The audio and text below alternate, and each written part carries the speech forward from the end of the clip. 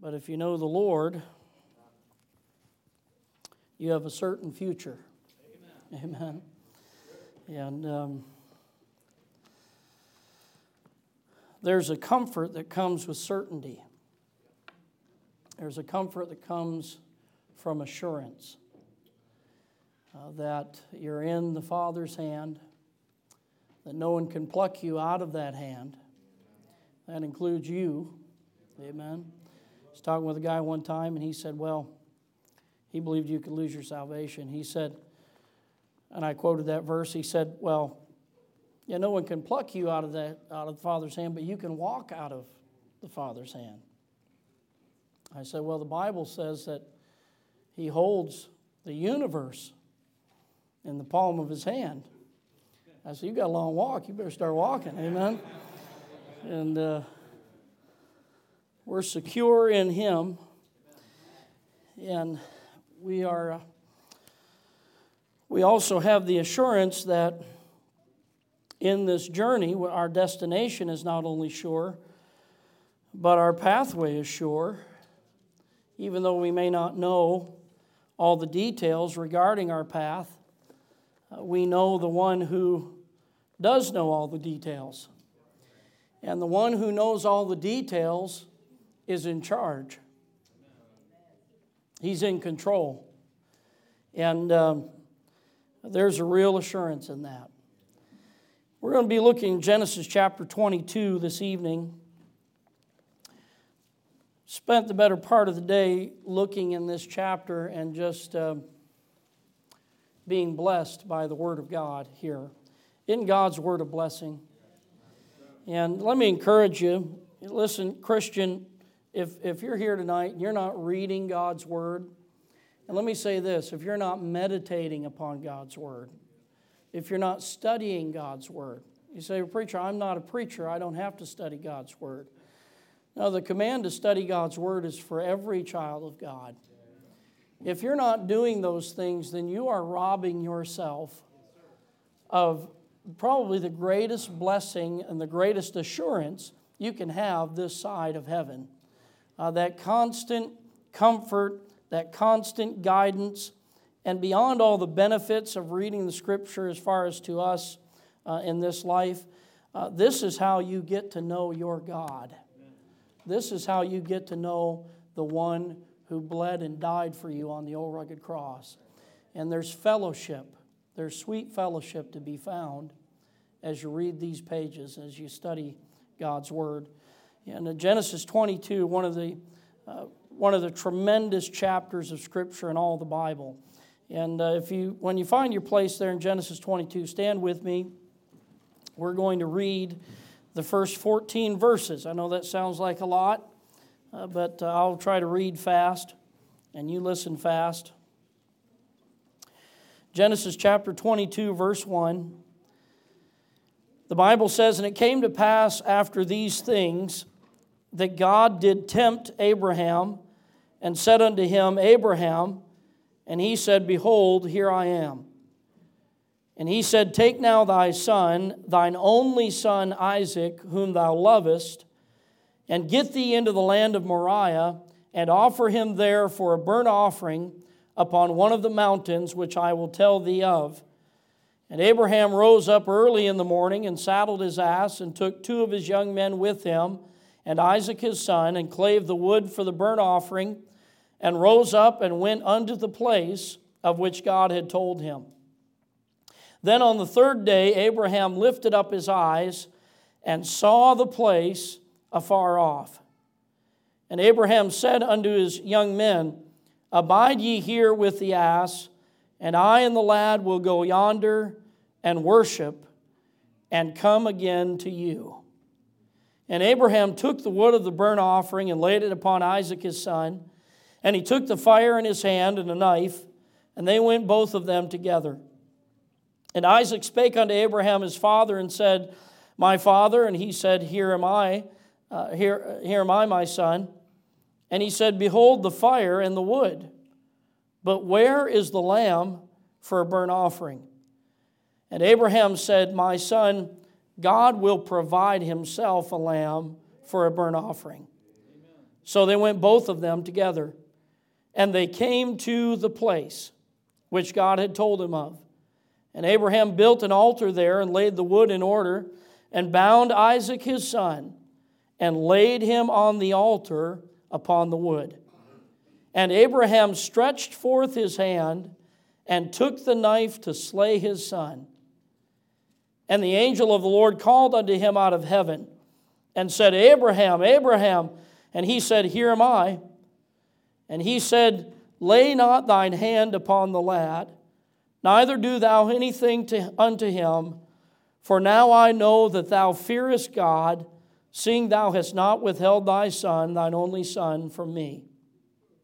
And Abraham lifted up his eyes, and looked, and behold, behind him a ram caught in a thicket by his horns. And Abraham went and took the ram, and offered him for a burnt offering in the stead of his son. And Abraham called the name of that place Jehovah-Jireh, as it is said to this day, In the mount of the Lord it shall be seen. I want to preach tonight on that title of the Lord, that name of the Lord that's listed here, Jehovah-Jireh. Let's pray and ask the Lord to help us. And you pray with me as I pray. As a matter of fact, I'm going to ask a couple preachers who are here tonight if they pray before we begin. I'm going to ask Brother Peterman if you would pray again, please. Brother David Peterman. And then Brother Ed Schweitzer, if you would pray as well before we get into the Scripture. And let's all of us pray together as they pray, that God would speak to our hearts tonight, that God would reveal Himself to us tonight in a powerful way. So, Brother Peterman, please lead us. Amen, amen. Thank you for standing. You may be seated. Genesis chapter 22 is a tremendous passage of Scripture. What we've read this evening is probably not new to many of us in this building tonight. I'm sure the preachers that are here have preached from this passage probably on several occasions. There's tremendous pictures and types in this passage of the Lord Jesus Christ and of the sacrifice He made for us. There's also prophecies in this passage that are tremendous prophecies that we see fulfilled in the Lord Jesus Christ. But I want us to think about also the fact that though there are all these pictures and types in this story, this is still a literal story that took place. This is a real story. These are real people. Abraham here, he's a great man. As a matter of fact, the Bible will call him the friend of God. Abraham is the friend of God, and it's a title that is given to no one else in the Scripture. Only Abraham is called the friend of God. He had a close relationship with God. And yet Abraham's life is filled with trouble and trial and testing. And we see that over and over again in his life. But I would say in all of the trials that Abraham has gone through and all of the tests that have been put to him during his life, this would have to be at the very top of the list. All the way back in Genesis 12, God called Abraham to leave his family, to leave his home, and to go to a country that He was going to tell him about later on. So Abraham goes home that night, and I can just picture it in my mind. He goes home that night, and he talks to Sarah, his wife, and he says, "Hon, we're moving." Wow, okay, that was kind of sudden. Where are we going? I don't know. We're just moving. We're leaving, and we're going, and God is going to tell me sometime where we're going to go. You just have to trust me on this. That was a pretty big test. Amen? That was a pretty big test. And then the testing of all those years when Abraham and Sarah could not have children. For many years, they were up in years by the time that Isaac came along. Abraham was 100 years old, and Sarah was 90 years old. And God had promised them a son, and Abraham had even questioned that, and he thought, well, maybe He means my servant. I'll just adopt my servant, and my servant will become my son, which they often did in those days. And so God appears to him again and said, no, no, no. It's not going to be a servant. It's going to be a son that is issued from you and your wife. Sarah is going to bear a son in her old age. Brother, that's a test. Not too many 80 and 90-year-olds getting ready to have kids. Amen? But they passed that test. Amen? They believed God. Abraham believed that God could give him a son, him being as good as dead as far as reproduction was concerned. Isaac was a miracle sent from God. That was a test. There was many tests throughout Abraham's life, but this has to be the greatest test that he ever faced. Here on this day, God appears to Abraham, and the Lord tells him, he said, I want you to take your son. He says, thine only son, Isaac. Now we understand that Abraham had another son named Ishmael. But in God's record, as far as the promises were concerned, all the promises, all the seed that was going to continue through, it was going to be through Isaac.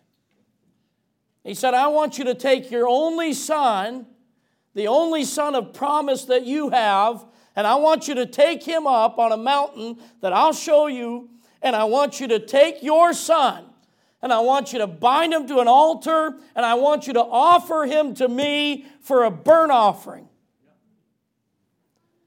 Listen, folks, this really happened. God really spoke to this man and told him, I want you to take that son that I promised you, that son that I gave to you, and I want you to give him back to me. Now, notice Abram's response. It was quite amazing. The Bible says in verse 3, he rose up early in the morning. He got right to it. Boy, what a example in obedience, an example in faith. But there was something I believe, you say, how could a father, a loving father, go through with these instructions to offer up his own son to God? This is how I believe Abraham could do this, because he knew the God he was serving. And he knew that his God was Jehovah Jireh. You say, what does that mean? Jehovah Jireh, Jehovah means the Lord. It's a title that's given for the Lord in about 7 different passages. It's what we call transliterated. You say, what does that mean? It doesn't really matter. But it's a title for the Lord. And then Jireh means provides.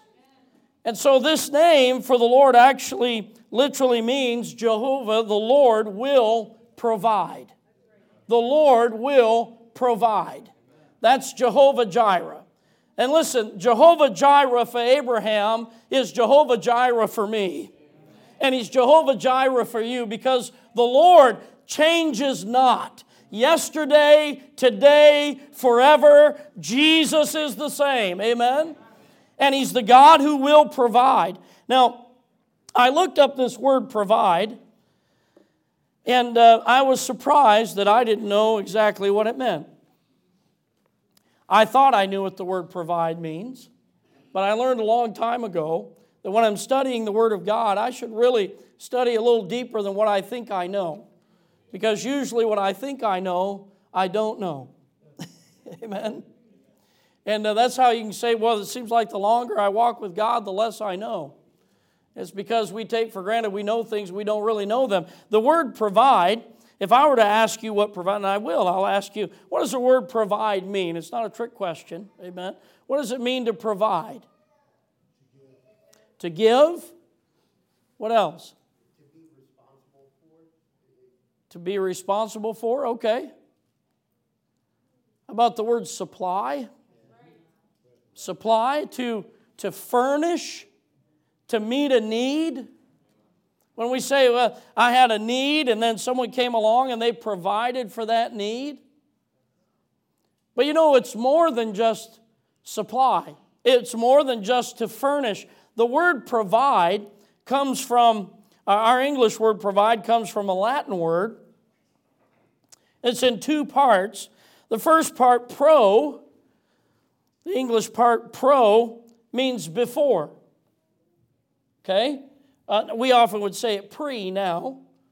And then the last part of the word vide is where we get our word video. And that means to see. To see. And so the word provide literally means to see before. To see before. And see, when you think about this, and you think about this story, Abraham was going out in faith. He did not see how these things were going to reconcile themselves. He didn't see how it was going to end, but God saw it before Abraham even faced it. And God, in seeing it, God had already provided for it before he even faced the trial. When we talk about the provision of God, that means he sees beforehand what we're going to need, and he supplies beforehand, before the need even arises. What a great God. When you think about that word provide in that sense, often we think, well, I just don't know how I'm going to provide for this. Well, the fact of the matter is, in this sense, you can't provide for it. I can't provide for the future because I can't see the future. But I serve a God, Jehovah Jireh. He is the Lord who provides. He sees the need before I even face it, and he meets the need before I even face it. I may not see the need being met in my time and space that I live in right now, but that doesn't mean that it's not met. No, as a matter of fact, it's already been provided for. And our God shall supply all our need according to his riches and glory by Christ Jesus. See, we often think, well, I don't see how this need is going to be provided. It's because we're basing it on what we can do. God often allows things in our lives, as a matter of fact, very often allows things in our lives that there's no way that we can meet the need, so that we'll look to him who can meet the need and who will meet the need. He's promised he would. He is Jehovah Jireh. Not only he knows our need before we ask, he also sees how the need will be met before we even face it. The Lord provides. We could never provide for ourselves. We could never see ahead. Abraham did not know. As a matter of fact, we'll see in a little bit what Abraham thought was going to happen. And he was wrong. He was wrong, but he still knew God was going to provide. He just didn't know exactly how. He didn't know exactly how God was going to provide, but he knew his God, and he knew that his God would not let him down. He knew his God would provide. Listen, friends, we may not see how God's going to provide. Very, very few times do I see beforehand how God is going to provide for a specific need. I always have my ideas how he's going to do it. Right? Amen? And I have it all planned out. Well, if I talk to him, talk to her, and if I say it just the right way, and if I just kind of manipulate circumstances the way I think it'll work out, it never works out that way. But it always works out. The need's always met. He said, well, preacher, I want to tell you about a need that wasn't met in my life. It was met. Maybe you didn't understand how or why it was met the way it was, but God knew, and God knows. And you may be facing things to this day, and you don't understand why they turned out the way they did. Let me tell you this, you can trust him. He has our best interest in mind. He's too wise to make a mistake, and he loves us too much to mistreat us. Amen? He's Jehovah Jireh. He's the God who will provide. Now, three things I want us to see regarding this provision. In verse 14, I want us to look at it again. Abraham called the name of that place Jehovah Jireh. And so he's calling the place after the Lord, because he says this is where the Lord met the need. And then watch what it says in the last part of the verse. As it is said to this day, in the mount of the Lord it shall be seen. What shall be seen? I believe he's talking about this provision. This provision shall be seen. And three things I want us to see. Number one, I want us to look at the proving for the provision. In verse number 1, it says, it came to pass after these things that God did tempt Abraham. He tempted Abraham. Now, sometimes we read that and we get a little nervous. I can remember the first time I read this and I thought, wait a minute. God doesn't tempt us to do wrong. And you know what? He doesn't tempt us to do wrong. James chapter 1 tells us that God doesn't tempt any man with evil. This word tempt means to test. It means to prove. It means to prove. And here he's about to prove Abraham. Now Abraham, already in his life, he has declared his faith in God. He has declared that he is a follower of the one true God. But now his faith, his profession is about to be put to the test. After this test, after this proving ground for Abraham, everyone around him is going to know the reality of his confession. They're going to know the reality of his faith. James chapter 2 tells us that Abraham was justified by works. Did you know that? Now Romans 4 tells us he was justified by faith without works. Is that a contradiction? Not at all. In Romans chapter 4, he was justified, declared to be righteous before God. And it was by faith. When he placed faith in what God had said, the promise he had given him concerning that lad, concerning that lineage, concerning that seed. And we know in Galatians that seed was Christ. He was talking about. When he placed faith in that revealed Word of God, God gave to him as a gift his righteousness. And he was justified. Justified means to be declared righteous. He was declared righteous by God when he placed his faith in the revealed Word of God. But he was justified by works, the Bible says, when he offered Isaac upon that altar. What we're reading about here in Genesis 22. What does that mean? Well, the whole context of James chapter 2 is about what men may say, but what do they show? Your testimony before man. Abraham was justified, that is, he was declared righteous by his works before men. Because men can't see your heart. You can say that you have faith, you can say you believe God, but until you show it in your life, no one is required to believe you. Amen. He was justified by works when he offered his son upon that altar. And everyone around him saw this man, what he says he believes. Because his works back up his faith. And we declare this man to be righteous.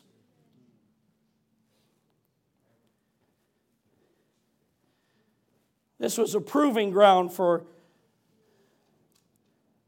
Abraham, a proof regarding his faith, but also proof regarding whether he feared God. Notice what it says in verse 12. He said, lay not thine hand, back in Genesis 22, he said, lay not thine hand upon the lad, neither do thou anything to him, for now I know that thou fearest God, seeing thou hast not withheld thy son, thine only son, from me. The fear of the Lord is the beginning of wisdom. It's the beginning of knowledge. You will never know God until you first fear Him. You will never be wise concerning God until you first fear Him. My friend, that's a topic that is being glossed over and ignored in these days. Let me tell you, it's important to God. It's so important to God that He told Abraham, take your son up on that mountain and offer him as a burnt offering to me. And when he obeyed God and God spared Isaac, He said, now I know you fear me. I'd say it's a pretty big deal to fear God. Amen? It was a test of whether he feared God, test of whether he had faith in the Lord. And I mentioned earlier that Abraham knew that God would provide, but he thought it would be some different way that He would provide. And he knew that Isaac was the son of promise. And look at Hebrews chapter 11. Turn with me there, Hebrews 11. Look what Abraham thought was going to take place. And I want us to think about it just for a moment and really marvel at this man's faith. In Hebrews 11, what we often call the hall of faith, we read in verse 17, it says, by faith Abraham, when he was tried, there's that temptation, that trial, that proving, when he was tried, offered up Isaac, and he that had received the promises offered up his only begotten son. Notice how it speaks of it in the past tense, as if Abraham had actually offered Isaac. Even though we know that God had intervened and stopped him from offering Isaac. Look up here. Listen, Abraham had already offered Isaac in his heart. It was already a done deal.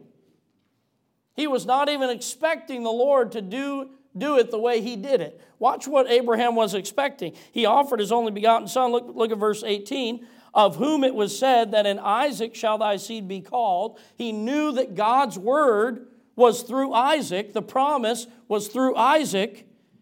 Watch verse 19.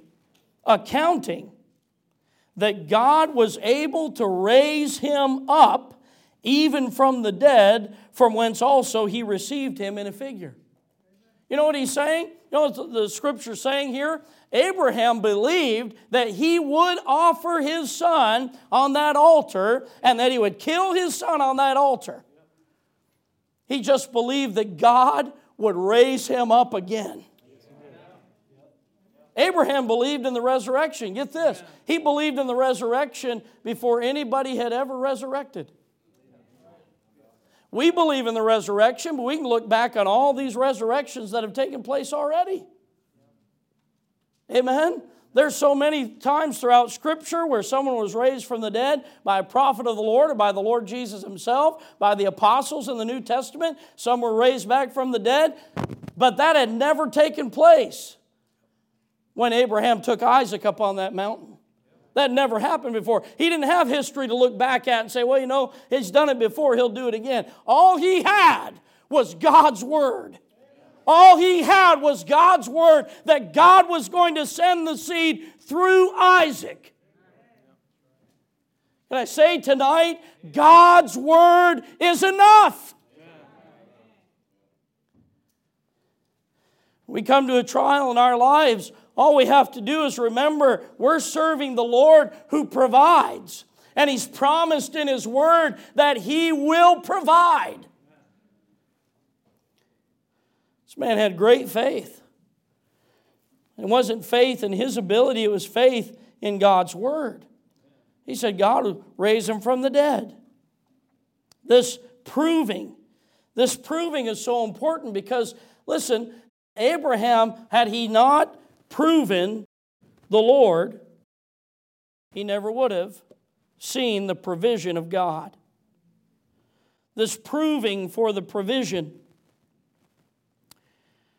He proved that he had faith. He proved that he feared God. You say, how did he supply that proof of his faith and proof that he feared God? That's things that you can't really see. You can't show someone your faith without works, right? You can't show someone you fear God without works. Let me show you how he proved it to the Lord back in Genesis 22. Hopefully you saved your place. I did not save my place. But it's easy in that it's the first book of the Bible. Amen? Well, after Holy Bible. Amen. So, in Genesis 22, look what the Lord has to say. Look down in verse number 16.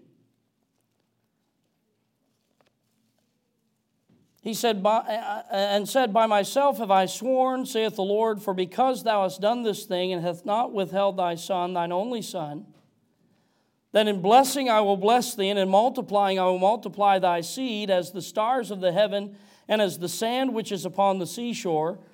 And thy seed shall possess the gate of his enemies.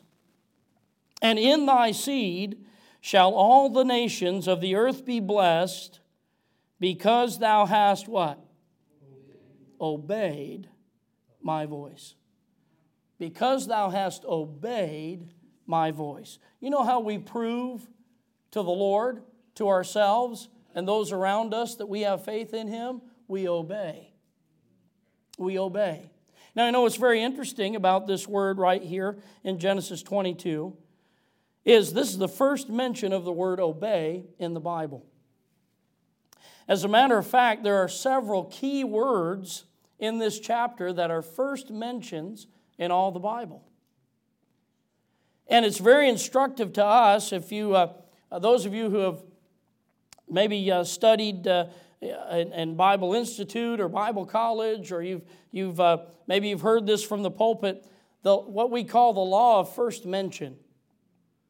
The law of first mention is this: when the Lord first mentions something in the Word of God, that generally sets the course and the meaning for that word throughout the Scripture.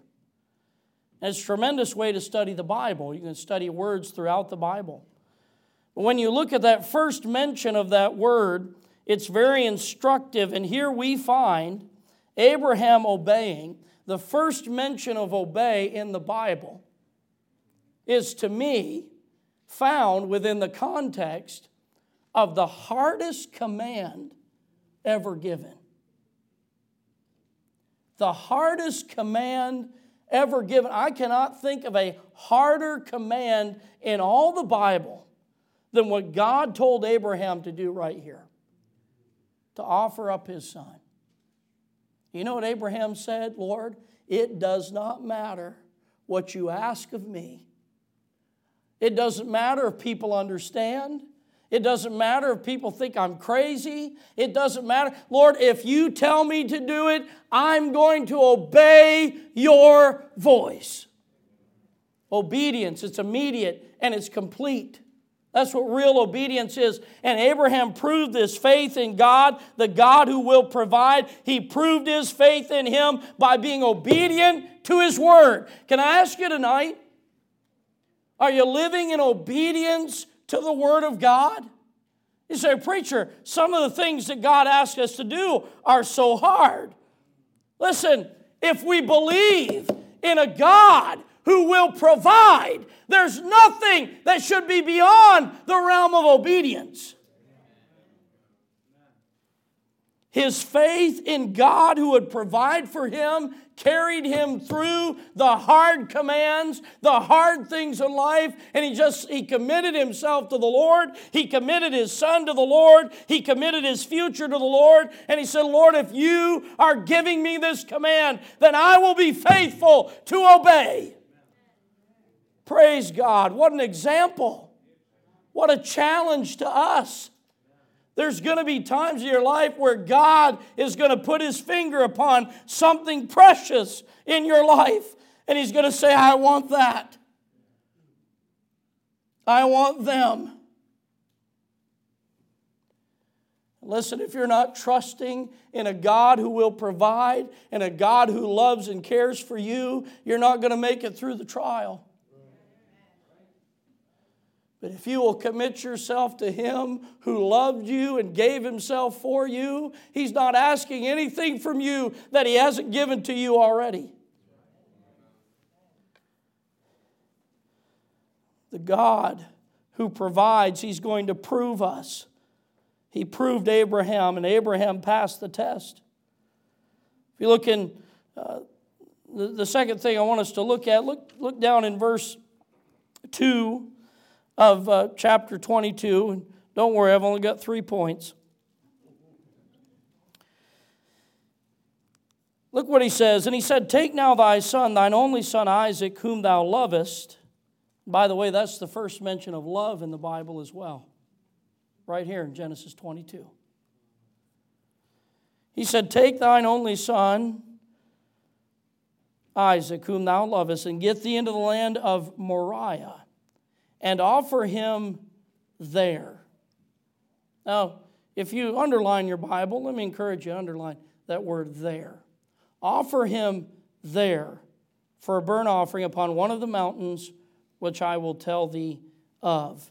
The second thing I want us to think about tonight is the place of this provision. The place of the provision. It was a land called Moriah, and 4 times in this passage it's mentioned as the place. It's mentioned in verse 3, the place. Verse 4, the place. Verse 9, the place. And verse 14, that place. A specific place.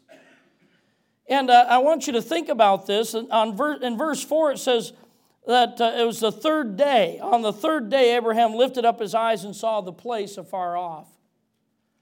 You see, when the Lord appeared to Abraham, he said, I want you to offer your son, but I've got a specific place I want you to offer him at. It couldn't just any old hill around there wasn't going to do. God had a place in mind. He had a specific place. Can I say tonight, God has a specific place of His will for your life. He has a specific place, and it's only in that place that you will see Jehovah Jireh. That place. He said, offer him there. Offer him there. If you look down again in verse 14, he said, the latter part it says, as it is said to this day, in the mount of the Lord it shall be seen. Not anywhere else. Only in the mount of the Lord, only where God directed, only where God placed. It's only going to be in that place that you'll see the provision that you need. How important it is to be obedient to the voice of the Lord. And I love how he says that he obeyed my voice. Often when we think about obedience in light of a Christian, we think about being obedient to the Word of God.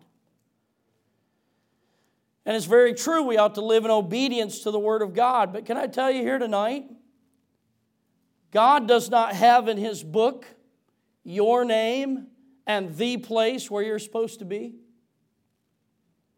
It's not in there. You're not going to read tonight, Pastor Phil Wood, I want you to be in Philadelphia. You're not going to read that. It's not in there. But that doesn't mean God's not going to instruct him to be in Philadelphia.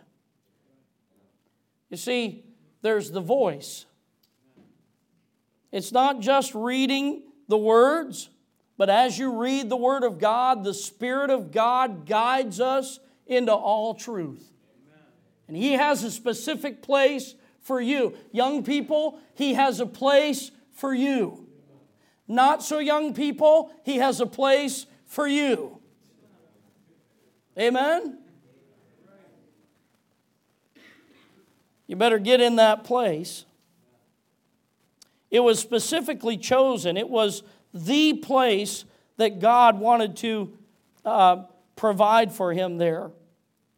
It was at this place that later on, in 2 Samuel 24, David would purchase this place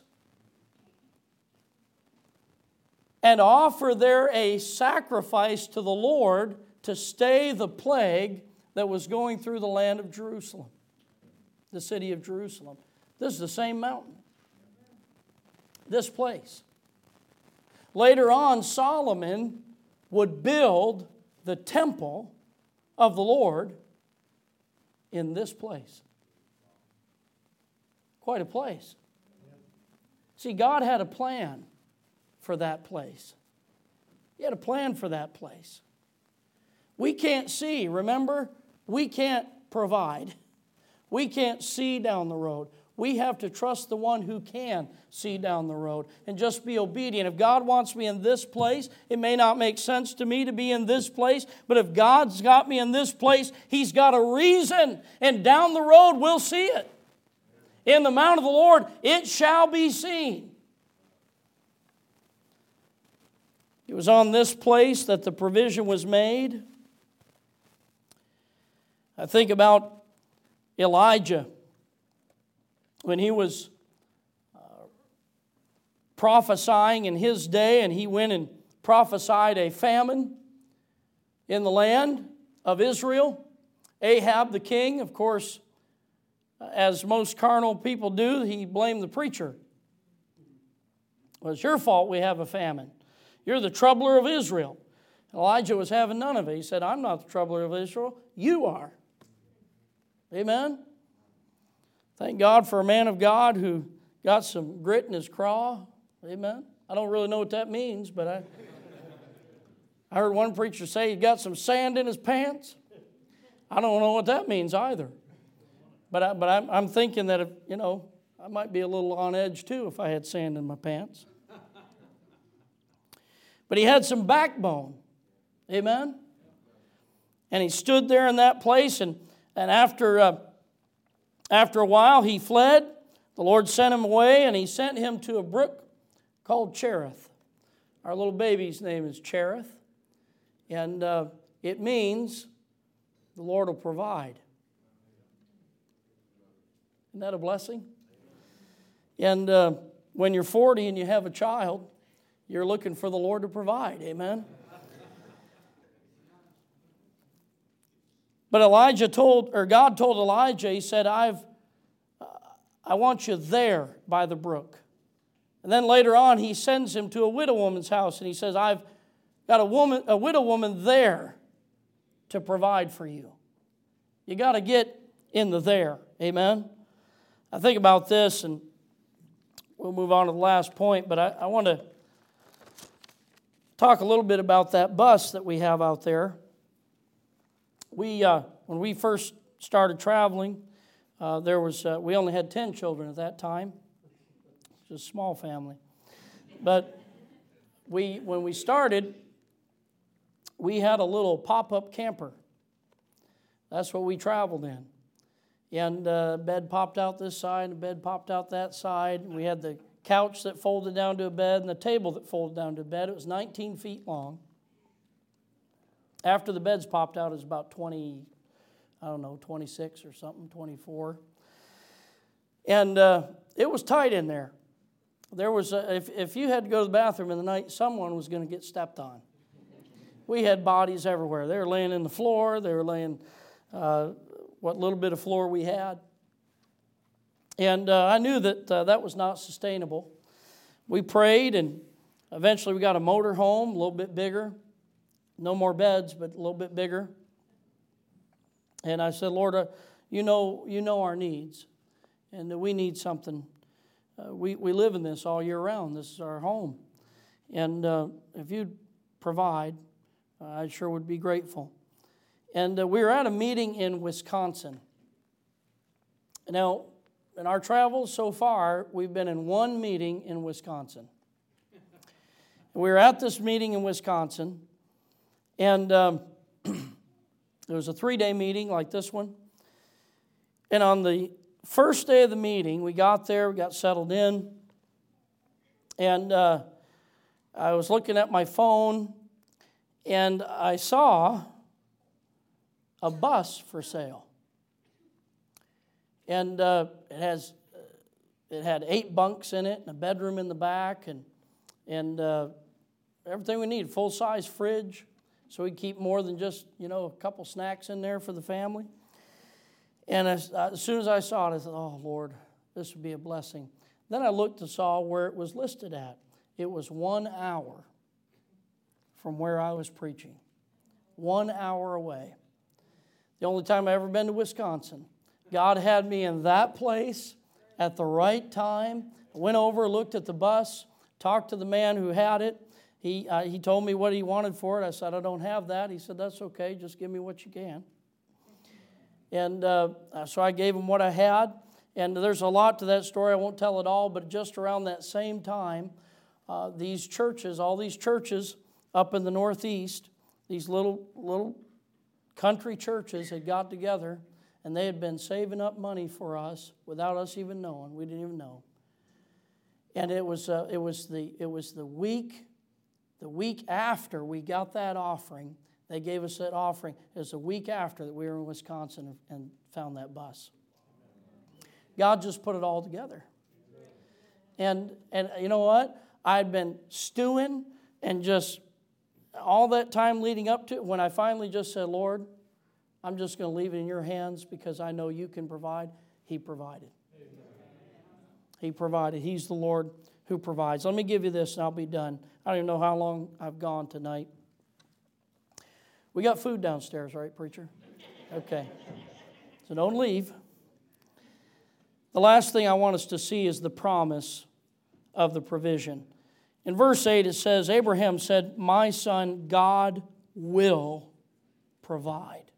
God will provide. If I can get you to think of, just remember one thing tonight, remember this. God will provide. It'll be God who does it. And he says, God will provide himself. I thought about this. God will provide. What does that mean, God will provide himself? Well, I believe it means a few things. Number one, I believe that it means God will provide for himself. This provision that God gave, that God made, was so that a sacrifice could be offered to him.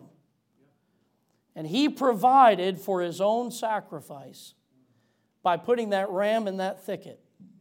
Because it was there where the ram was. Amen? No other mountain. It was on that mountain, in that place. God provided for himself. Then I thought of this. God provided by himself. Abraham didn't help him.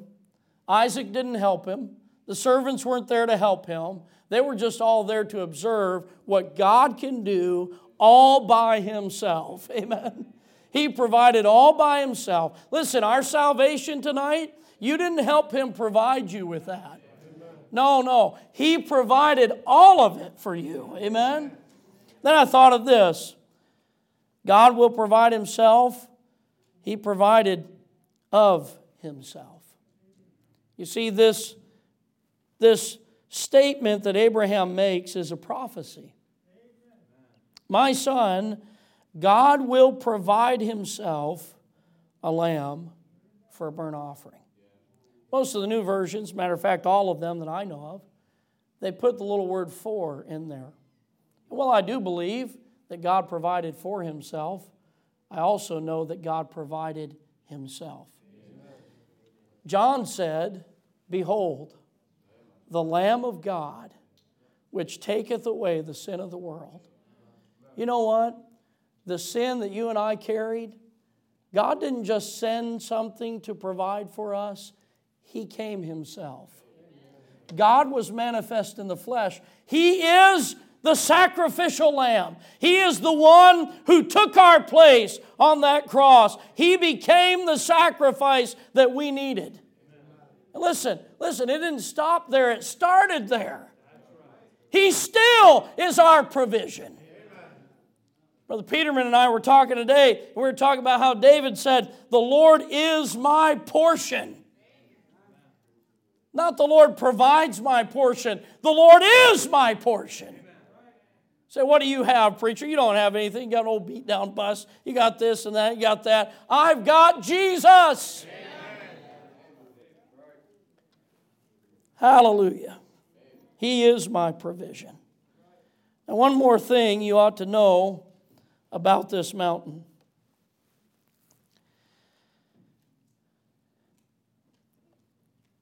Long before we saw our need, the Lord provided. And on this mountain, he provided a ram so that Isaac didn't have to die. And on this mountain, he provided sacrifices in that temple. First, Before the temple, He provided the sacrifice so the city of Jerusalem didn't die. Then after the temple was built, He provided sacrifices. He blessed them so that they could bring those sacrifices in to keep the nation from dying.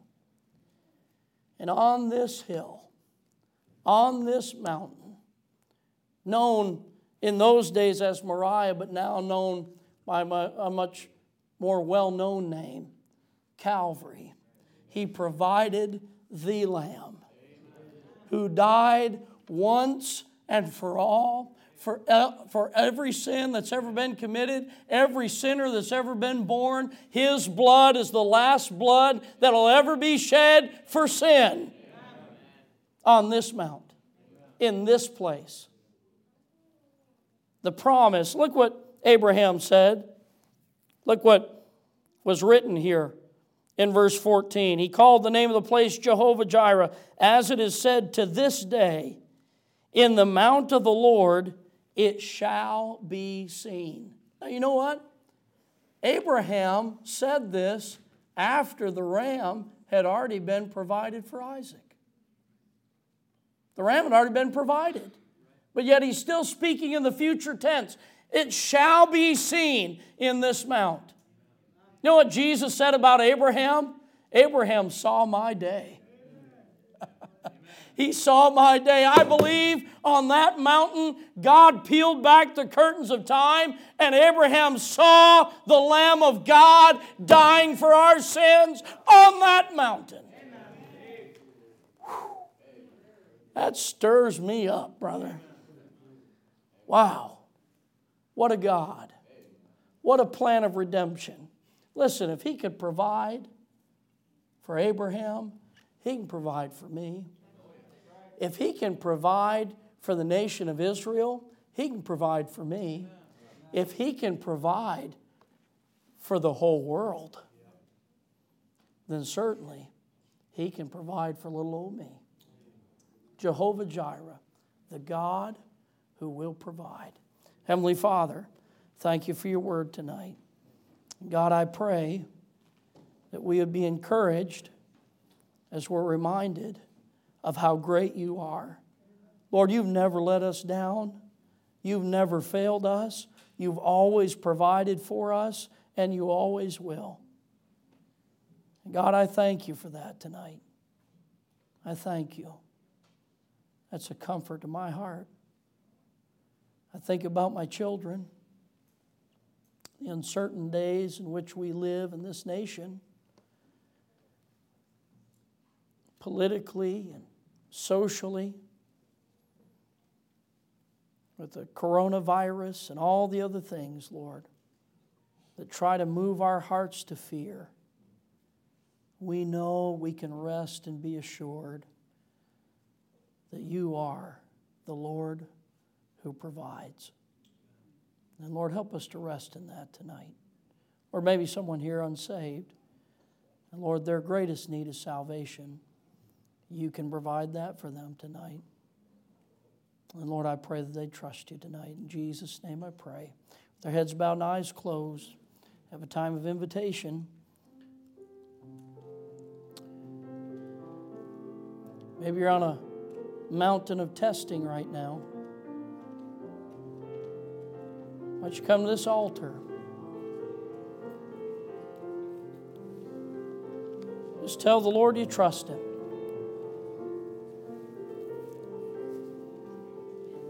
Just renew